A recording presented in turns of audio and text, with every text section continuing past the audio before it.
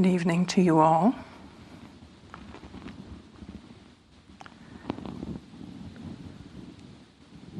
I'd like to invite you to turn your attention inwardly for a moment, and I'm going to pose a question to you. And the question I'd like to pose to you is, can you bring to mind, without thinking about it too much, a couple of things that make you really happy?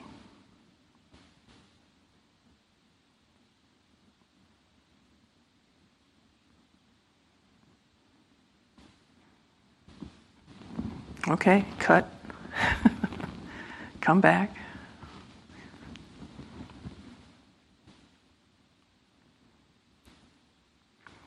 Now, let me tell you what the Buddha sometimes spoke of as one of the things that made him the happiest, which was to reflect on his own harmlessness. He would sometimes like to sit and think about how there was no being anywhere in any of the dimensions that had anything to fear from him, that his mind was completely harmless in relationship to his intentions and his actions towards them. That was his high.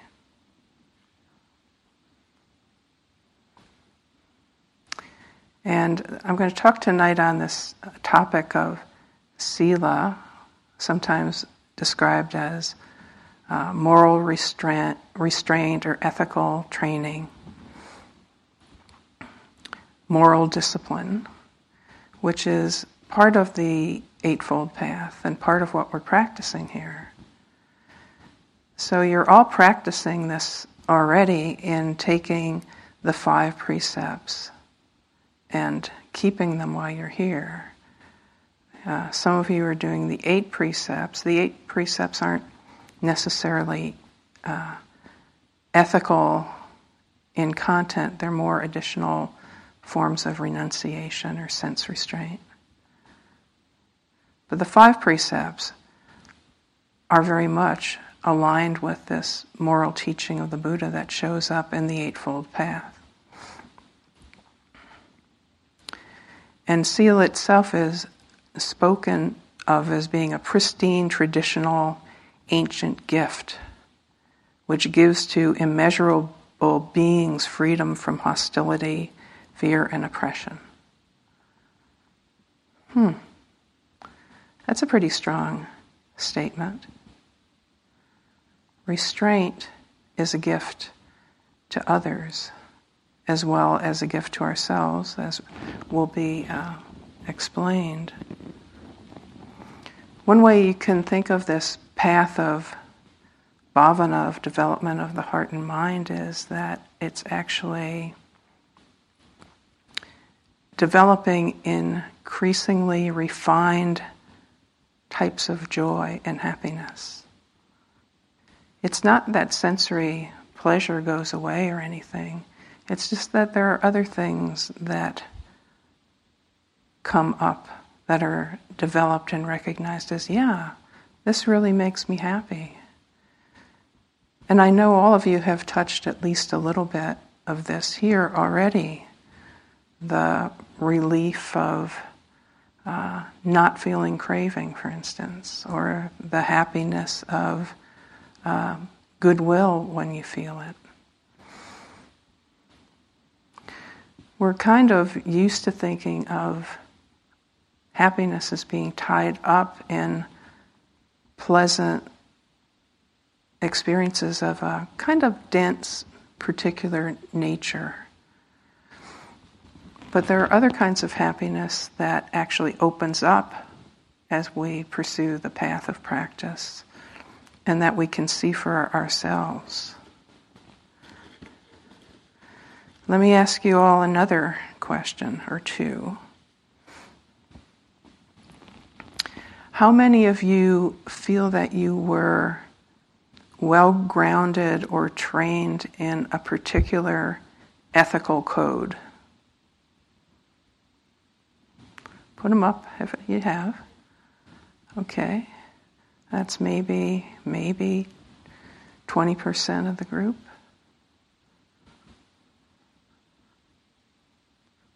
Now this is an interesting thing, and perhaps a bit of a change socially, because it used to be more the case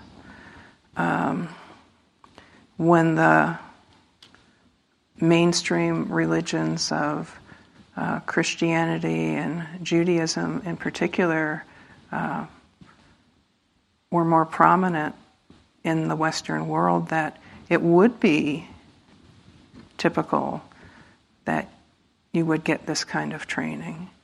If not from your parents in the home, then maybe at school, or maybe you would just absorb it from the culture around you.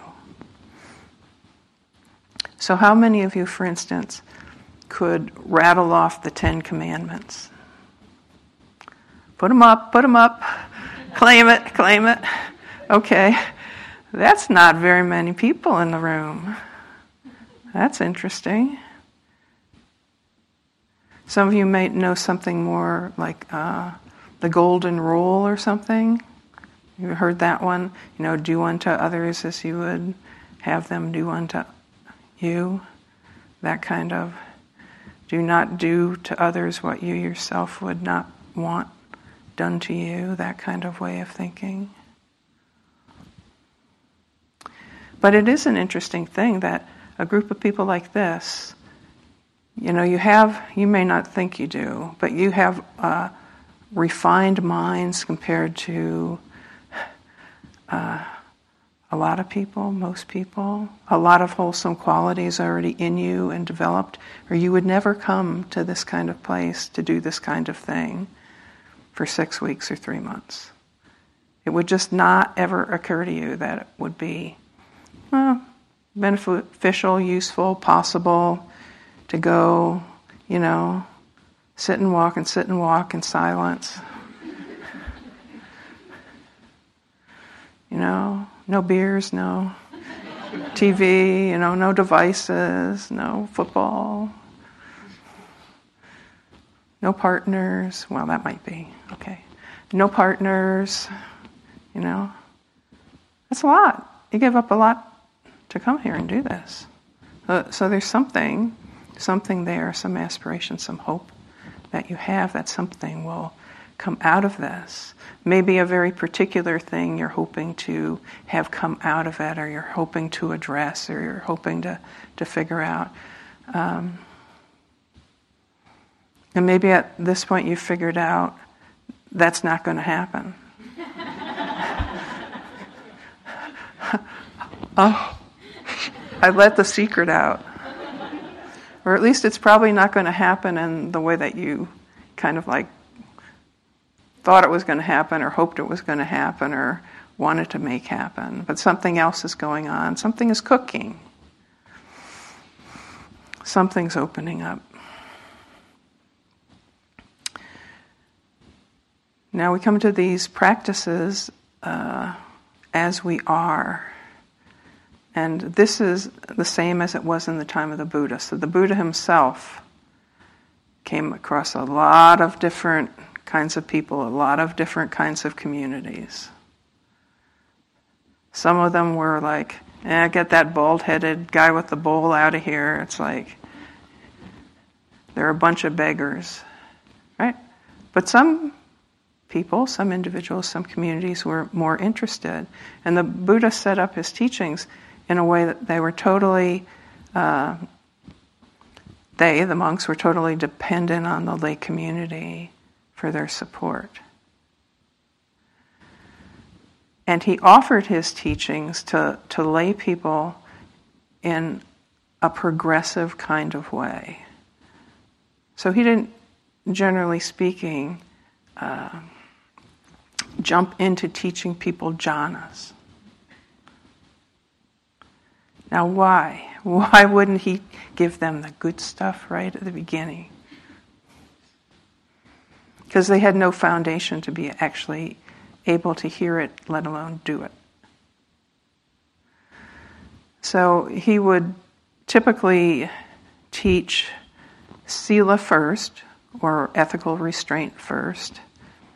Then he would teach what's called samadhi, but more broadly it means the meditative trainings. And from that, wisdom. And that's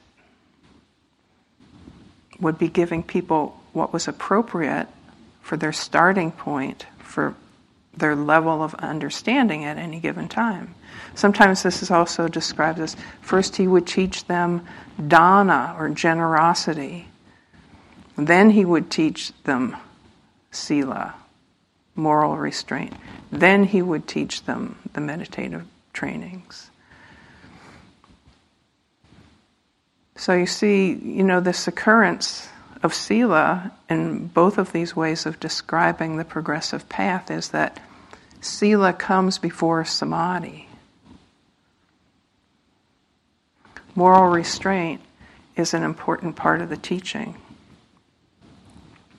So if we go back to the teachings of the Eightfold Path, again to the first step on the Eightfold Path, which is wise view, there is, to repeat, this very important discernment made in mundane wise view. And the important discernment is the truth of karma, kama, and the moral dichotomy. He says, states, actions, intentions born out of ignorance, aversion, and craving are unskillful, unwholesome, and the karmic effect or the karmic impact of those take us in an undesired direction towards more enmeshment with suffering. And likewise, states, actions, intentions born out of generosity, loving kindness, and compassion, and wisdom, the karmic effect of those is to move us in the direction of liberation, of freedom of mind.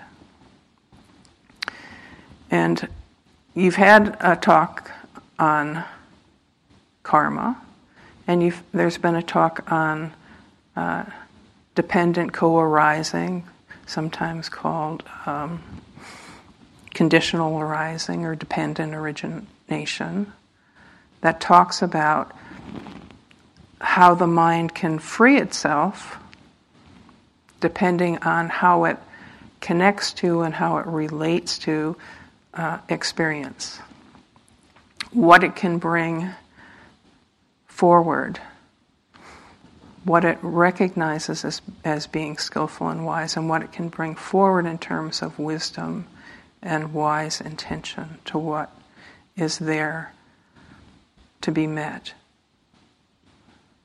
So the bottom line on all of this is that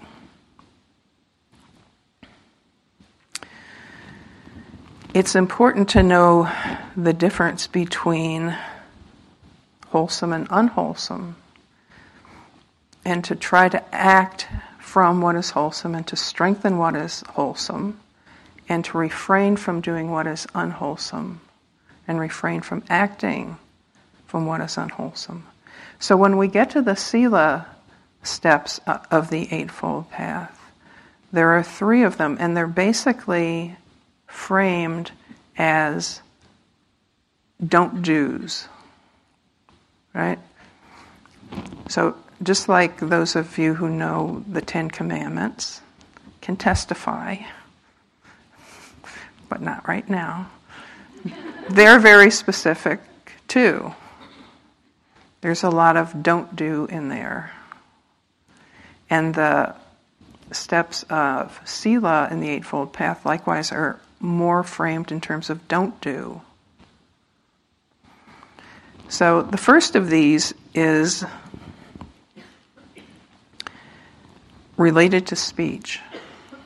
And it's interesting that is the first one. it points again to the potency of speech, because a lot comes forward in speech, right? A lot of intention is spoken. A lot of mind states are spoken through speech. Speech has a lot of power, a lot of power. So he says you should abstain from lying, divisive speech, abusive speech, and idle chatter. Idle chatter. Well, there's always a question of what is idle chatter. Because we all know a certain amount of chit-chat under certain circumstances is a social lubricant, right?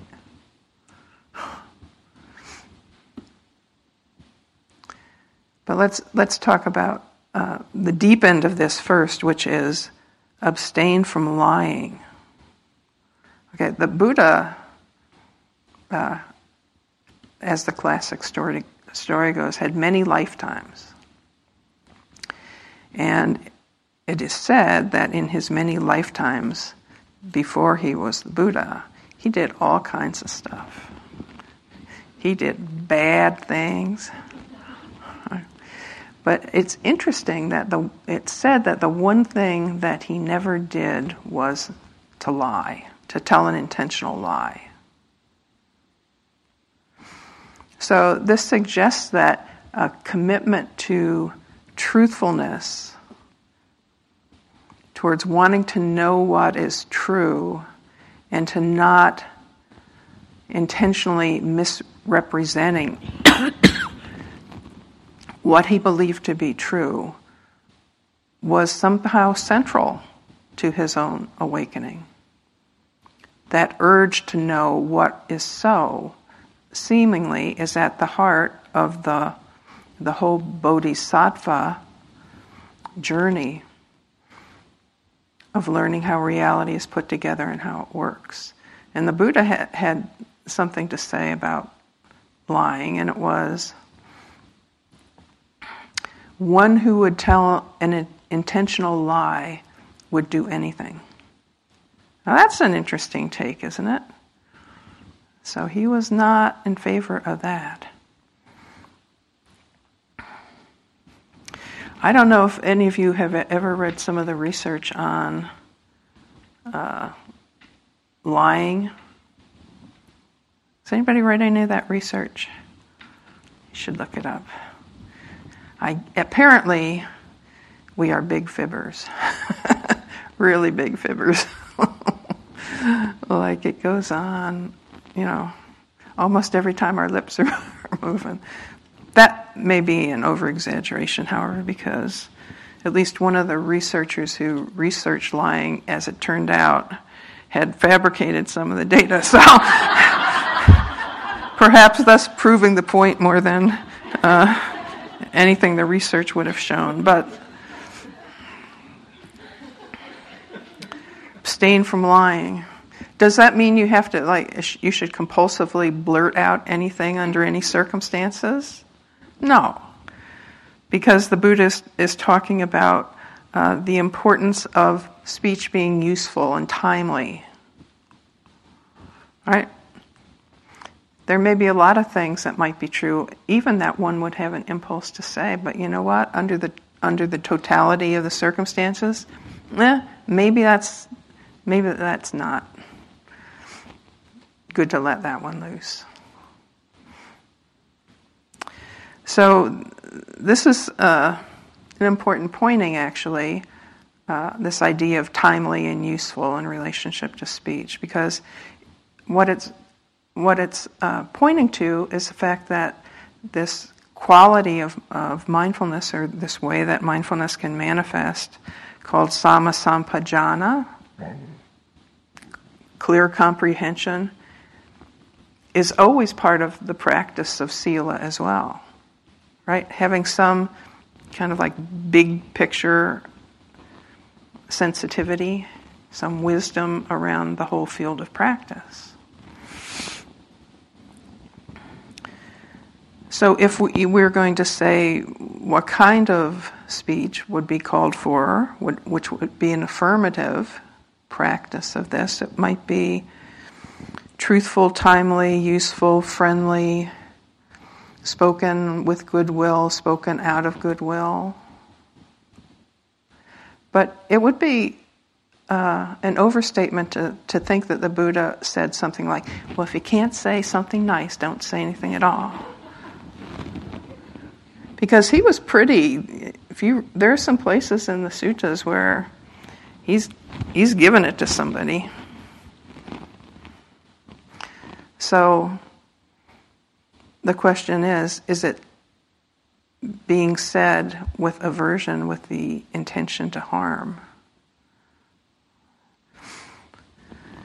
So truthfulness is important, actually. All right, the second of these is called wise action. So this is the fourth step on the Eightfold Path, wise action. So this largely overlaps with the 5 lay precepts that you take every time. So not killing, not stealing, don't do sexual harming, not lying, aka wrong speech again, to refrain from intoxicants which cloud the mind. Now, intoxicants is an interesting one because it's usually placed as part of the expansion of this step of the wise action as being one of the elements.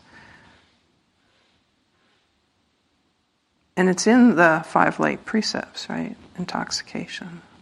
So why is this a big one? Well, if you understand that it's usually phrased as intoxicants which cause heedlessness, then that gives you some insight into what's going on there, because heedless meaning I don't give a flip, right? So this is a way that sometimes one's natural wisdom, one's ability to recognize what is wholesome or unwholesome, let alone what is skillful, is blurred out or erased. So the Buddha actually, in a teaching to a young layman, went into this in some detail. I think he went into this in some detail, probably for a good reason related to this particular person and their propensities. So teachings often seem to be that way. When he gets really specific about certain things to certain people, you kind of can intuit a picture that might be framing that. So he says there's 6 consequences for indulging in intoxicants which cause infatuation and heedlessness. 1, loss of wealth.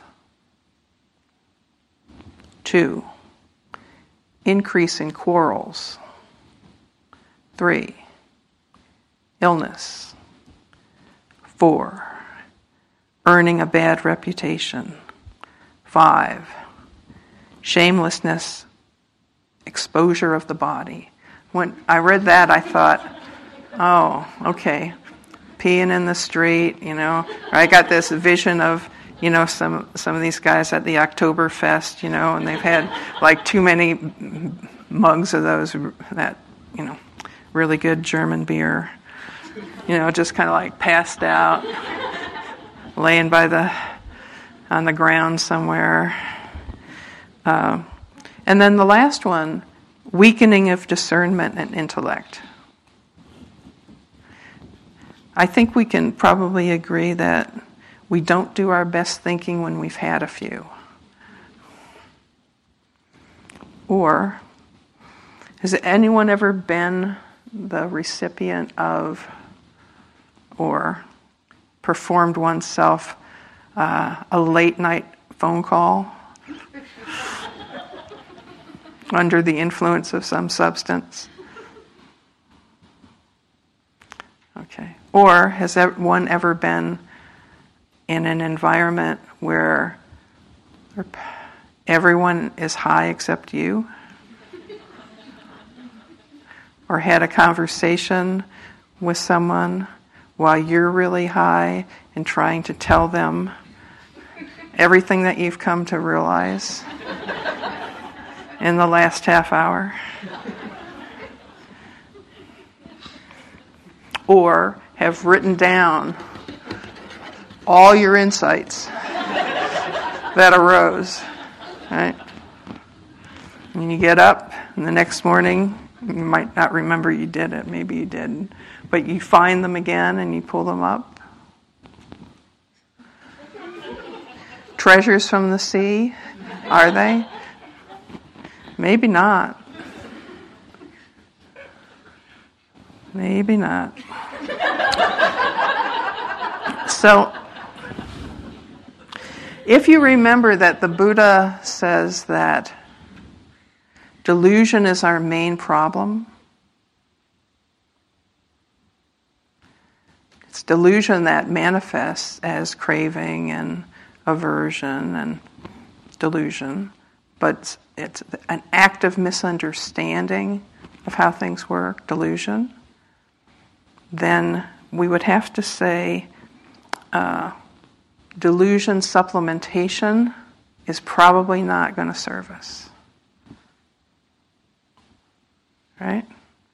Get a little more of that because I don't have enough.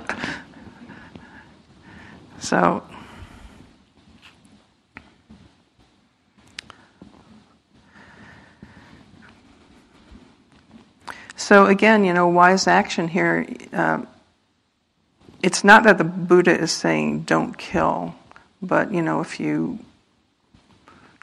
push somebody down a flight of only a few stairs, that's okay. The basic idea behind it is non-harming, right? Non-harming.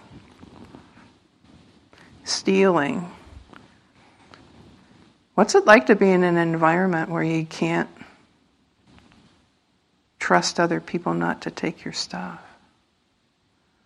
It's pretty disconcerting. I remember once I was in the Seattle Public Library and I was working on a project and I just left a tablet and a pencil there at my place while I went to use the restroom or something. And I came back and it was gone.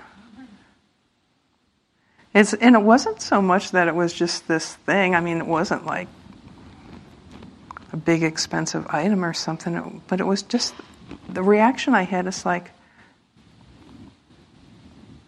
who's around here? It used to be here at IMS for many, many, many years until really quite recently. There were no locks on any of the doors. There was no locks to the outside. The individual rooms didn't have any locks. I remember the first time I came here and was thinking about coming on staff. I was walking around upstairs. And I went through an administrative area, and there was a printer, and right next to the printer was a stack of checks, blank checks. And I thought, wow.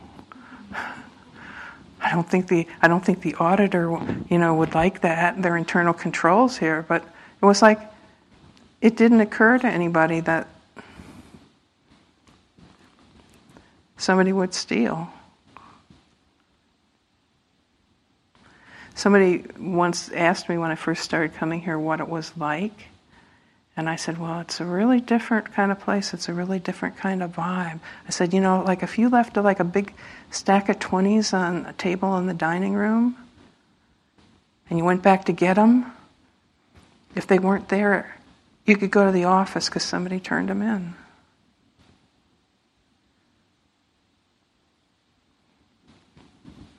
Makes a big difference in our communities. Sexual misconduct. Sexuality is an instinctual behavior, right? There's a whole range of possible outcomes in relationship to this energy. You can form families, have lifelong partnerships, experience joy and trust and a lot of pleasantness, bond deeply, or it can, at the other end, can be degradation, violence, a lack of trust, breaking down of communities, breaking down relationships between people when commitments are made and they're not honored. So pay attention. Pay attention. And it's not so simple as just rote, right? Again, sampajana. Sometimes more than the letter of the law is called for. Not misusing your own sexual energy, right? For instance, not training the mind in relationship to orienting your own sexuality in the direction of degrading or violent porn.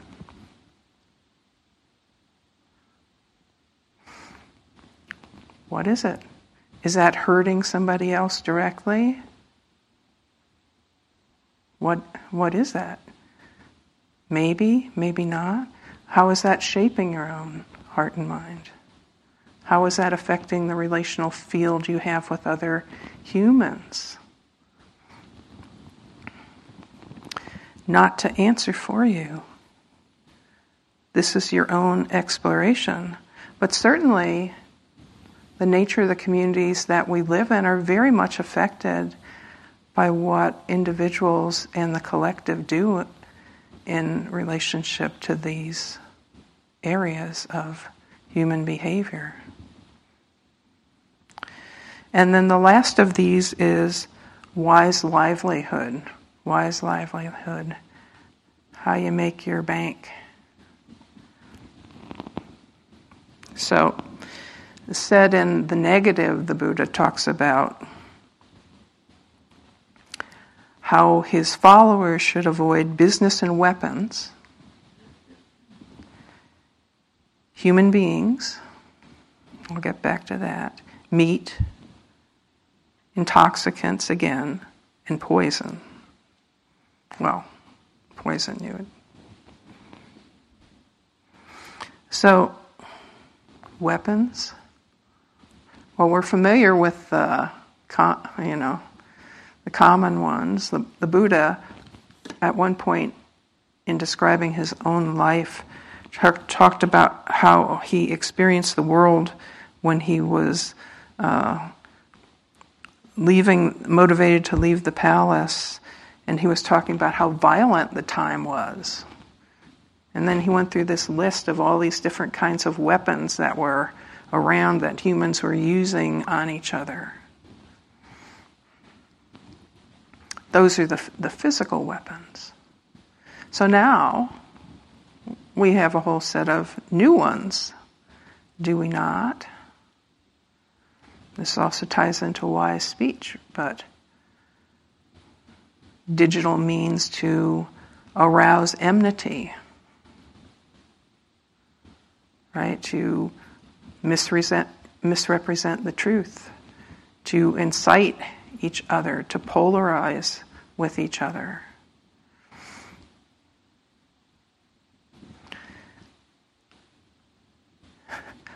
One of the things that's sort of interesting, this whole idea of deep fakes. Folks have heard of this, I'm sure. I'm guessing. There being the possibility now of actually putting together, I don't know, should I use myself? A video of Winnie, sounding like Winnie, looking like Winnie, saying some really terrible things or doing terrible things. And it really looks just like the person doing all of those things. Would that be an example of business and weapons? Certainly it would be an example of potentially reputational destruction, which is one of the things that's common now. Traffic in human beings. Well, slavery's been going on a long time. How about things that are not quite slavery, like the Uyghurs situation, right? The use of working conditions that are so subhuman but the people are so desperate they can't say no to it. Traffickers, refugee trafficking for profit.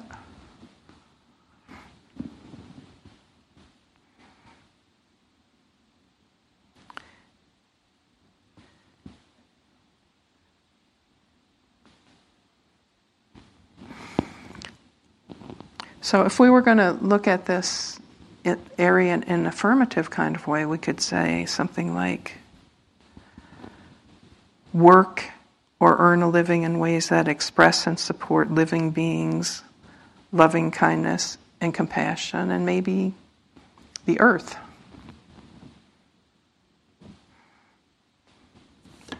Can we consider those kinds of things in looking at what we choose to do with the energy that we put into livelihood? Because for most of us, most of you who are working age people, unless you've dropped out of the economy for a variety of reasons, an awful lot of your time goes into work. A lot of your prime energy goes into work.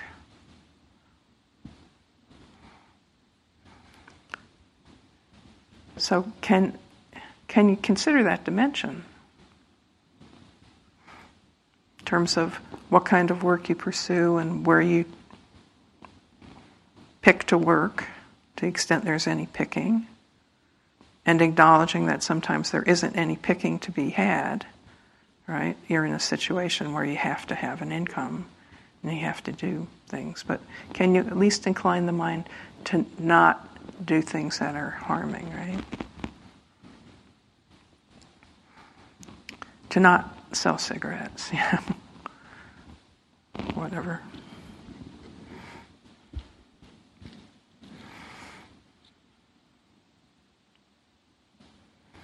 So let's talk about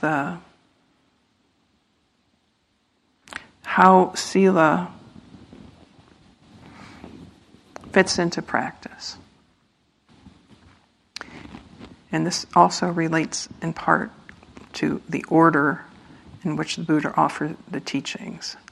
We've seen that samadhi, or that kind of meditative cultivation, falls after Sila. So, a bottom line is that if you were to sit down to meditate while the mind is still actively acting out, it wouldn't be pretty. So there would be chaos, because there would be a lot of many unwholesome states in the mind. There would be likely remorse. There would be difficulty settling the mind.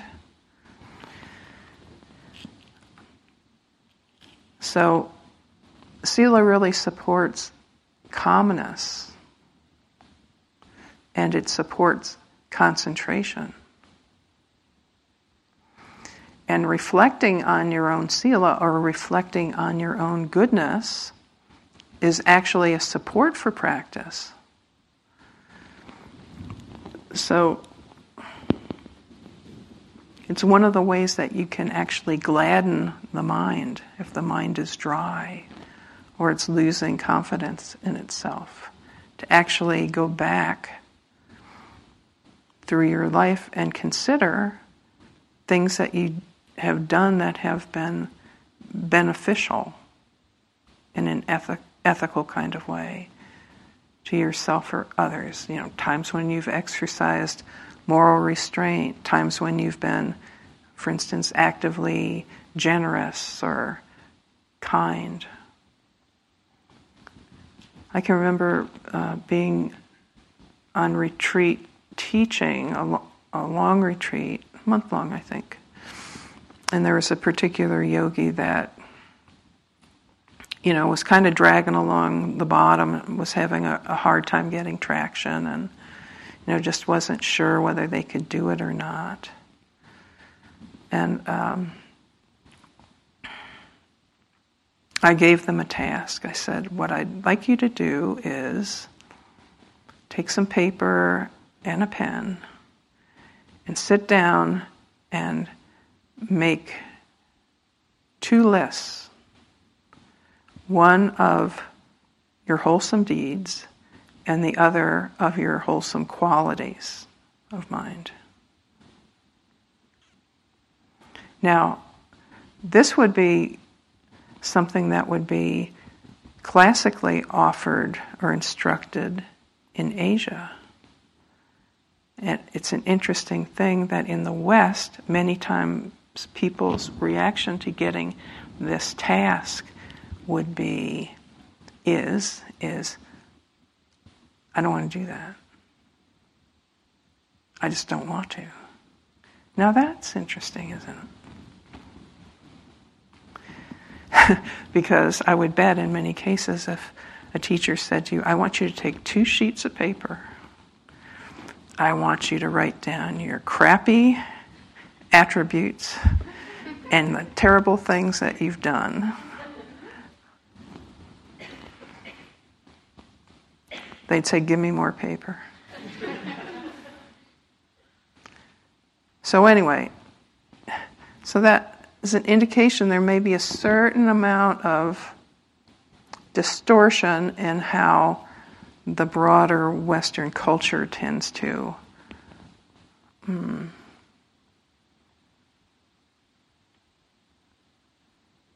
view one's individuality. But anyway, so I gave the yogi this particular task.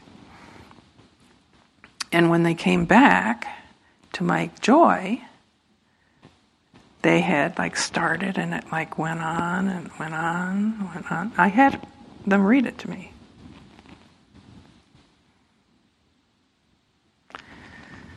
And when they were done, they packed it up and I said, you're good to go. You got what it takes to do the practice. And there was a kind of confidence there and a kind of happiness there after having done that kind of reflection.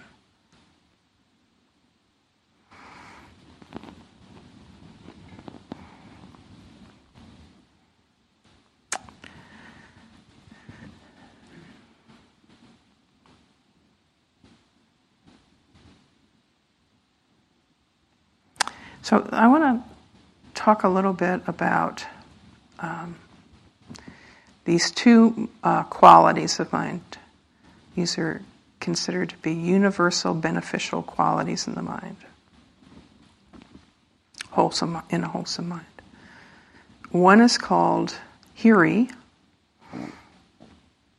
H-I-R-I, hiri, and the other one is called otapa, O-T-T-A-P-P-A. And the Buddha calls these the guardians of the world. The guardians of the world. That's a pretty strong view of the role these qualities have. So the way these are usually translated are as moral shame and moral dread. Now, at first listening, you might think, oh, that seems like that's that kind of list you were just talking about that Westernized people tend to have easy access to. Guilt and shame, guilt and shame. But it's really not what is meant by it. So that's not the best translation, but it's the most frequent, and that's why I mentioned it. So other translations for hiri are moral conscience or moral regret. And the alternative translation for otapa is moral concern or respect for others. So, what's it mean? It means that the mind is tuned to, in the first case, tuned to and cares about being ethical. And when one is not ethical, when one causes harm or is harmed or goes over the line in terms of ethics, one is bothered by that. So one is not heedless. One notices, and it doesn't like it. Has the discernment to realize this is not good. Or sometimes that was a bad one, right? Has anybody had any of this stuff come up while you're sitting here? And it's very normal, and a lot of things can come up in practice, but certainly there's a kind of flushing out somewhere, sometimes from out of the blue, of things that we have done and we remember, and now it goes,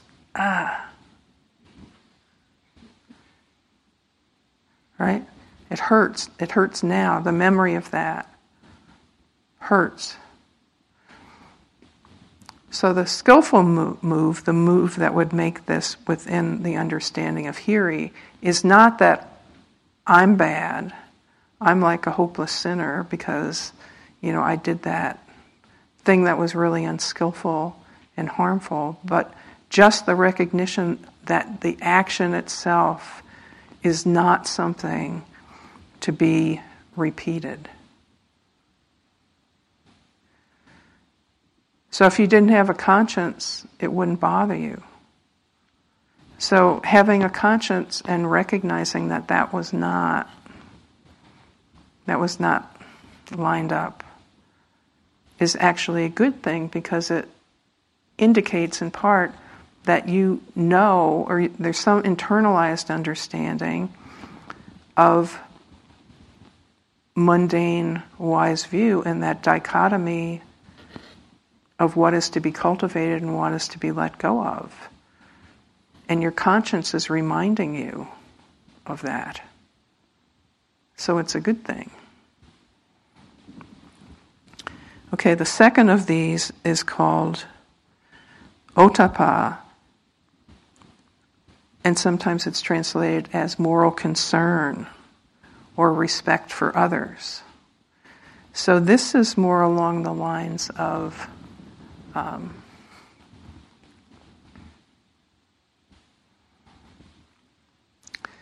I wouldn't want to get a reputation for this, right? Whoever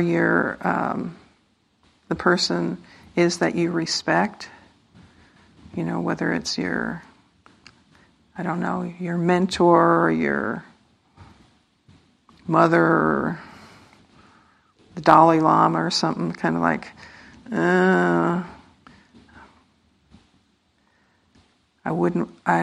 don't want to be that kind of person. You ever have somebody, do something that was really unskillful, and it kind of comes to the surface, sometimes in a public way, like, on a video or something like that, and the person says something like, "That's not me.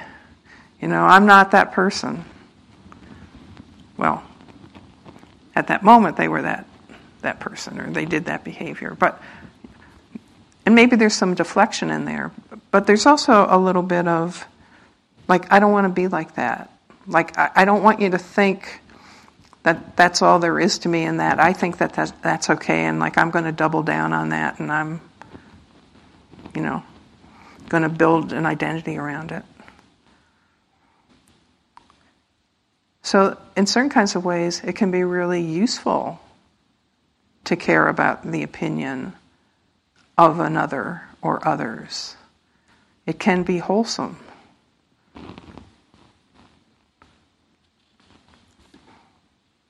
Like, I don't want to be that person.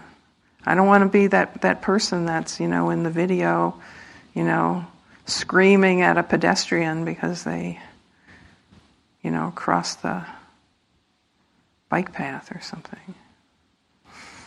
So Hiri and Otapa, the guardians of the world. So in talking about these and thinking about these too, and some of these other implications of ethics,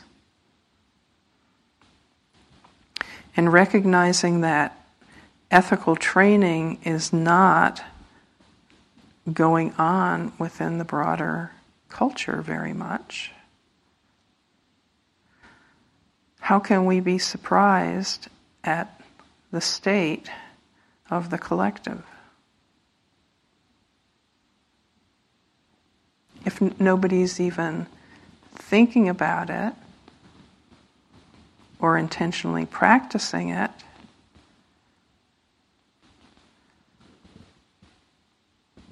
especially in terms of the raising of younger people, where are they getting their ideas of what is ethical?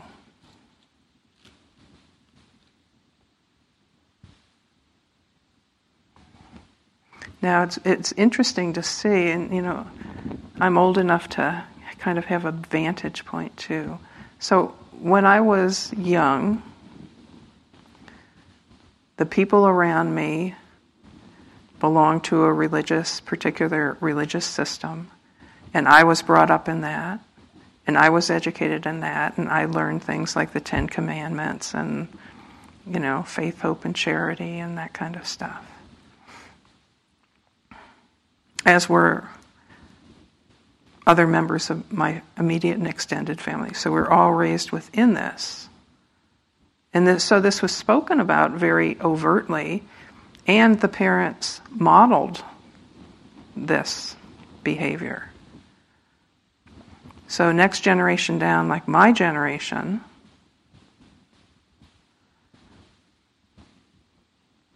except for me, no practicing of any particular religious tradition, but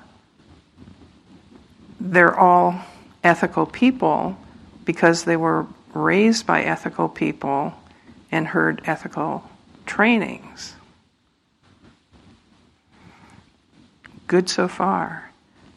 Next generation down,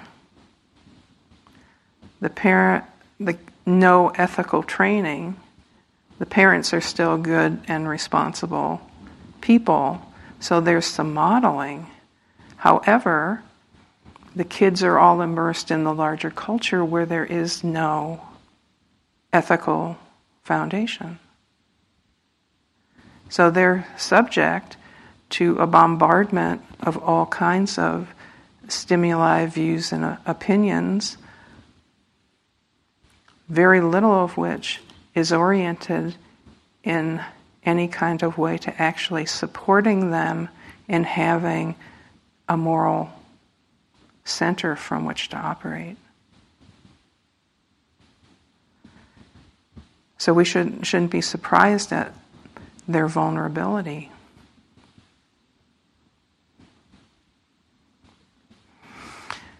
So Bhikkhu Bodhi, you know who he is? You ever heard of him? He's one of the main Western translators of the Buddhist suttas, and so he's a fine scholar. Has a book called The Buddha's Teachings on Social and Communal Harmony. So it's a very interesting book. I would recommend it. I'll write it down later.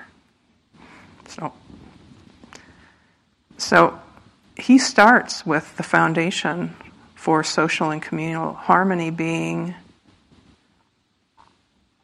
mundane, wise view, the truth of karma and the truth that actions, intentions, born out of craving, delusion, and aversion, are unwholesome and lead in the direction of suffering and further enmeshment in avijja, and that the opposite, actions born out of generosity, renunciation, loving kindness, and wisdom, are onward leading and free the mind. And he says that has to be the foundation for a harmonious community. That you can't kind of like skip over that and just address things at a mass kind of level.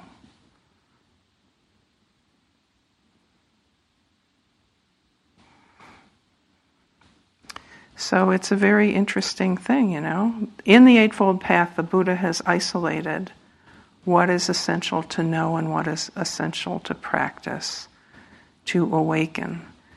So the fact that he puts this emphasis on both moral restraint in these sections, Sila sections of the Eightfold Path, as well as active cultivation and wise attention, wise intention of generosity, metta, compassion, renunciation, tells you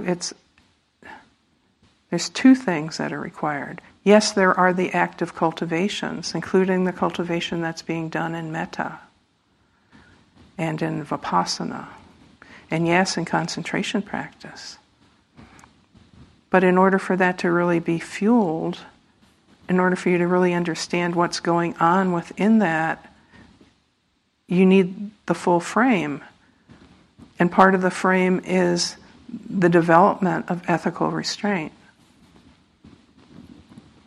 So there's a lot more going on with this teaching than just don't do, don't do, don't do, don't do, don't do. So there is the truth of restraint of actions on the gross level, right? And then the inference from what is restrained, the definition or the description of what is restrained, of what is good to develop. What could substitute for that? That would be in accord with wise view and wise intention. And with that, you're equipped for the practice path. You're supported by this in the practice path. Wise mindfulness, wise concentration.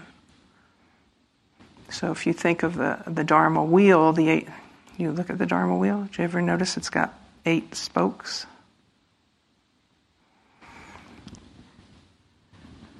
One of the Buddha's early sermons was talked about as turning the wheel of the Dharma, turning the wheel of the Dharma. So all of these aspects inform each other and work together. And it's not in a strictly linear way, but they're all essential and mutually reinforcing.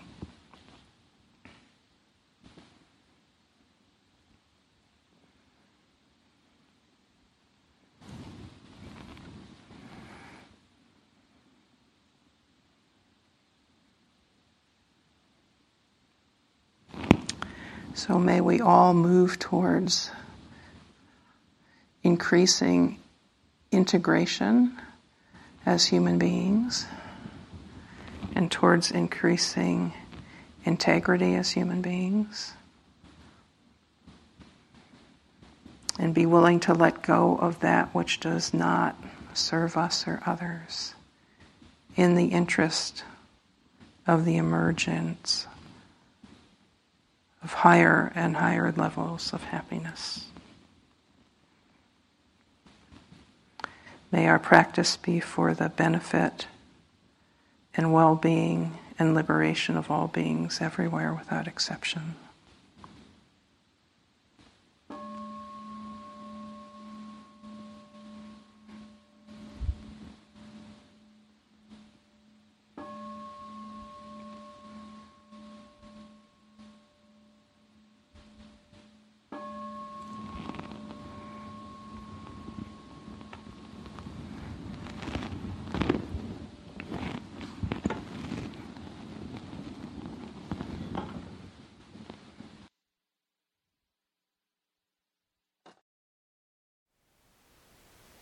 Thank you for listening. To learn how you can support the teachers and Dharma Seed, please visit dharmaseed.org/donate.